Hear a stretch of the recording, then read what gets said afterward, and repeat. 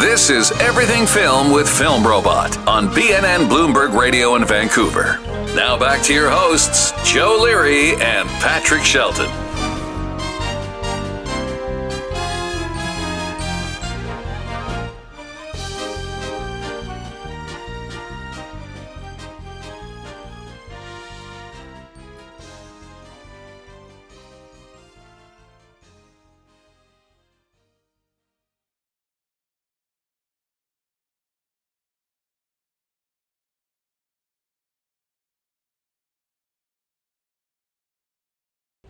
We are back at the Shark Club in downtown Vancouver for Everything Film. As we discovered earlier, this is Season 2, Episode 3. The little idea that just grows and grows and grows. And we've got a full production team now. We've got cameras, we've got action, we've got lights, we've got everything.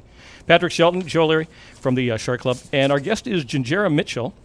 Now, first of all, congratulations. You're recently newlywed. I'm a newlywed, yes. And she has wed a previous guest of our show. Yes. You're Jordan Connor, of course, from Riverdale. Yep. And how was the wedding? It was a COVID wedding, I guess, right? It was, yeah. So we were supposed to get married in August of 2020, which obviously did not happen. And then we rescheduled it to September 2021, and it was lovely. Yeah, we got married in Tofino. Oh, beautiful. Yeah. And Zoom weddings just don't cut it. I'm sorry. I mean, there's things you can do on Zoom. Oh, yeah. I was at a Zoom wedding, and it just doesn't have the same effect. I'm sorry. Yeah, I mean, no shade to those who've done Zoom weddings, but yeah, it wouldn't have been my choice. I think I would have rather waited like 10 years than done one on Zoom personally. And Gingerra, born in a place that I have, believe it or not, I've never been. Palm Springs, California. All my friends, you've never been? You got to check it out. How cool is Palm Springs? I'm surprised you've never been to Palm Springs. I've been all over California. I've been to Reno. I've been all over the States. I've not been to Palm Springs. And I'm a huge Sinatra fan. Oh, wow. And just to stare at his place or something. So what was life like in Palm Springs? Because there's an acting gene in your family. There is an acting gene in my family, yes. It was fun in Palm Springs. It's definitely like glitz and glam. All the streets are named after famous people from the golden age in Hollywood. Being a teenager in the desert wasn't that fun because everything is separated by highways and nobody really lives in Palm Springs. At least I didn't. I lived in Rancho Mirage, which is like a I don't know, it's like the Coachella Valley. There's a bunch of different cities. Probably the coolest thing about growing up in the desert in Palm Springs was that I got to go to Coachella in high school, which obviously is a very big music festival. Yeah. So that was fun. That's probably what I'd say was my favorite part about growing up there, was being near that. Now, again, just for the family lineage here, we've had your aunt on the show. Yes, who is Camille Mitchell. Yeah. Who is daughter of the legendary Cameron Mitchell. So were you wowed and impressed beyond belief when you realized who your family was and the kind of stuff your family did?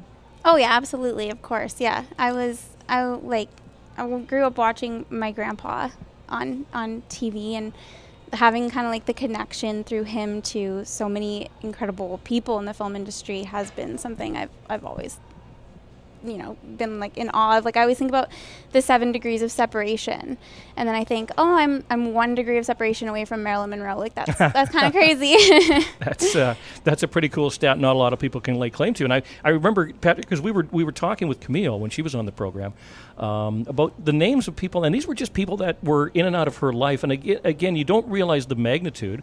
I remember talking to the daughter of Dean Martin, and she was like, it was Uncle Frank and Uncle Sammy. Like, these are the biggest names in the entertainment business. Wow. But to her, they were just folks that her dad knew and brought home. Well, it's interesting. I was thinking about that, and maybe you guys comment. Is you have to remember this is all pre-social media. We're in a different time.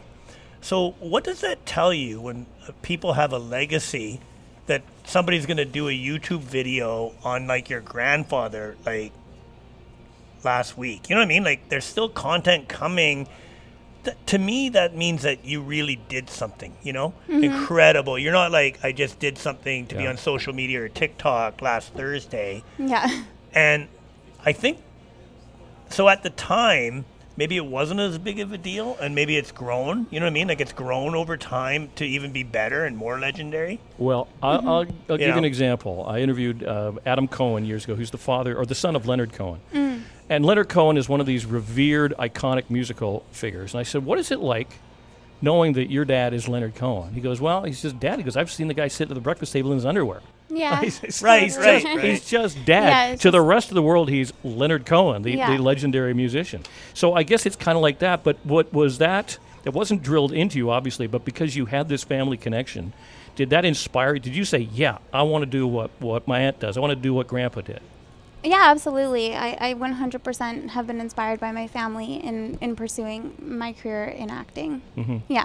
So what was it that you particularly wanted to migrate towards? Because was there any type? I mean, I know you do a lot of voice work. We'll talk about that in a moment. But was there anything in particular that just kind of said, yep, that's for me. That's what I want to do?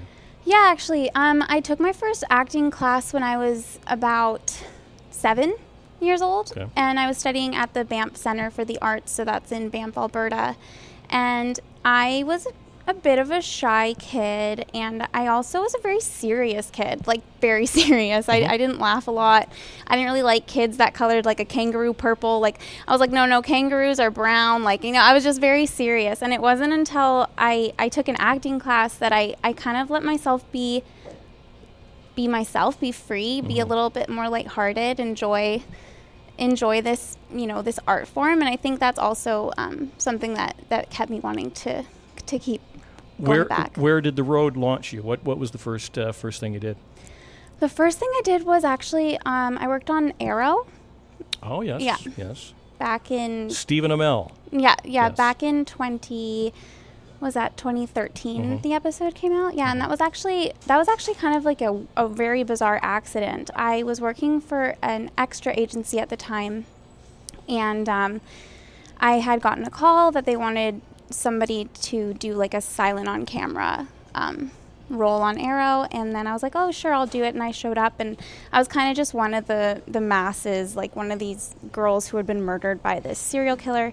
And I was like, oh, that's fun. And I got to dress up. I got a trailer. It was really fun. They did all, they like drew my veins extra purple. I was like, wow, this is so fun. Wow. I thought I only had one day, and then they called me back and they were like, hey, we really liked Gingera. Can she come back? Like, we want to kind of make her role a bit bigger. And I was like, what? Like, I thought the film industry was like that. I was like, okay, great. You do one thing and then they're just going to like keep embellishing, give you, bigger roles. And I realized like, okay, like that was actually just a really fortunate event that happened to me, that I could have my first credit kind of come without an audition or anything. It just kind of, snowballed into my first role. So that was really fun.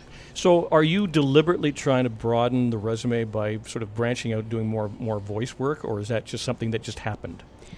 Well, I first started studying acting. Actually, I went to University of Victoria, but then I went to a school here called Vancouver Acting School, and that was kind of the first time I heard about voice acting. I never thought about it ever. And they did not a contest, but at the school they had everybody record a radio PSA. And obviously, anyone listening, I'm sure they think I'm like 13 years old. My voice sounds so young, but I'm not. Yeah. I'm a woman.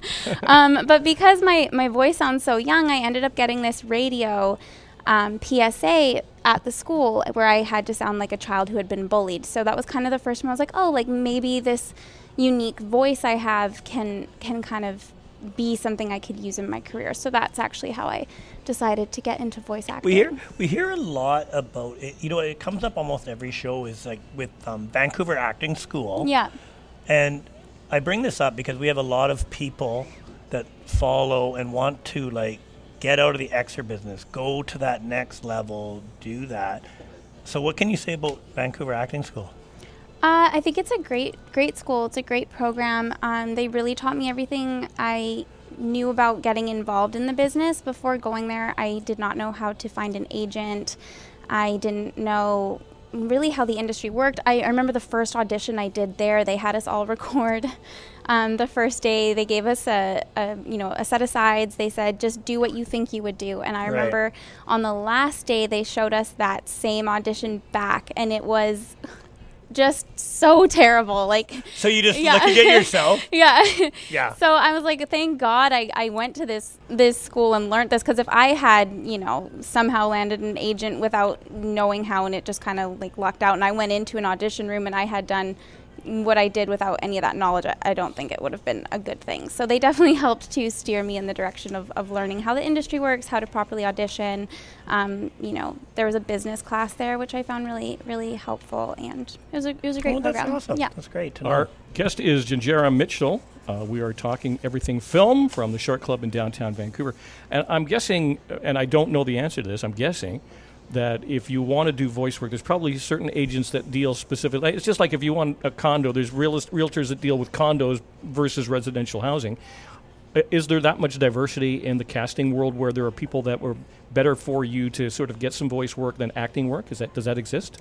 Yeah, so most agencies will have like a designated voice agent, and then they'll have agents that don't specialize in voice. Sometimes the voice agent also specializes in film and TV, but you can be with two different agencies for voice and film and TV work. So do a little My Little Pony for me. Do something. Oh, Are we putting you on the spot? yeah, that's fine. Okay. I'll try and remember one of my lines from the time I worked on there. I think I was a perfume sales pony when I worked on My Little Pony. So. Oh, everybody's been a perfume sales pony. Come on. So I think my line was something along the lines of like, Essence, this is chocolate essence. Please let me spray you. Something like that. Have you had those encounters with like youngins that go, "Oh, you're that voice"? Have you had that experience? Yeah, my nephews are they're in elementary school, so sometimes when I go to pick them up from school with my sister, that some of the little kids there get kind of excited. But yeah. Well, you've got a new project, the Guava Juice Show. Mm-hmm. Let's tell us about that. What is that? So the Guava Juice Show is a super fun new kids cartoon that's coming out. It's been created by Roy Fabito. He's a YouTuber. I think he has like 16 million subscribers, and his kind of channel started with him doing goofy real life things like taking a bath in Skittles or things like this, and children just love it.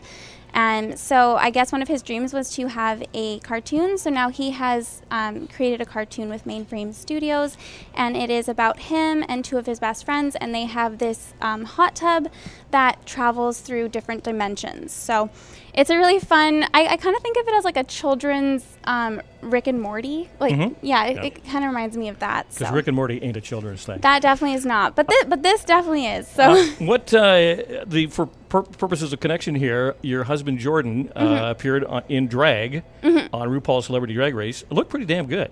Yeah. What did you think of that whole thing? Oh my goodness. So I was at a workout class when Jordan called me and said that his agent had called him and asked him if he wanted to go on a show called RuPaul's Drag Race. And I said, let me, just give me a second. So then I was with my friend Emma, and I said, "What? Do you know what this is?" I hadn't heard of it. And she was like, "He has to go on that show. He must." And I was like, "Okay." So I was like, "Jordan, I think you should do this."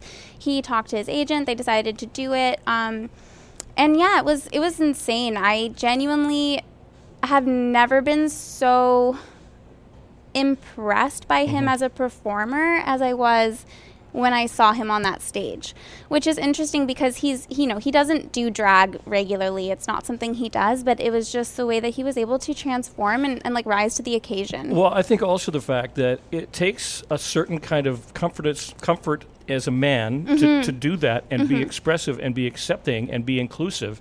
And I think that speaks volumes because I saw the clip and he seemed emotional. He seemed emotional about doing it and recommended that every man should do it at some point.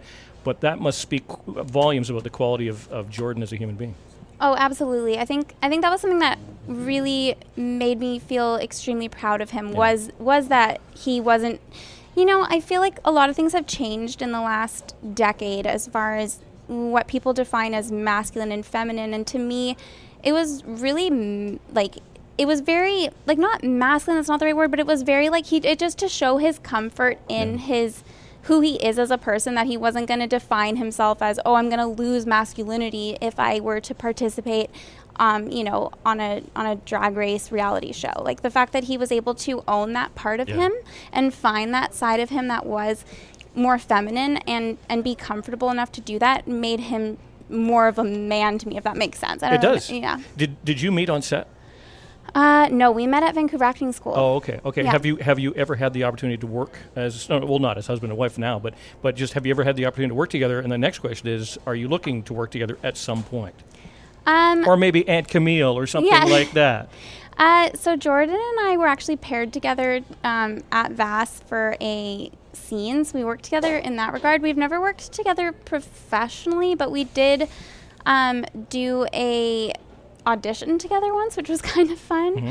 And we are working together right now because him and I are both working on producing a series, which we're going to be pitching in April. So that we are working together on. Is there a role for a couple of middle-aged men that are hosting a radio talk show by chance? I will let you know if there is. You'll keep us in mind. If Definitely, that occurs? definitely, yes. I can't compete with that My Little Pony voiceover. Sorry. Well, a perfume sales pony, though. I know. Let's get the role. I'm still back with that. Well, it's been a delight meeting you, Gingerra Mitchell. How do people find you on social media?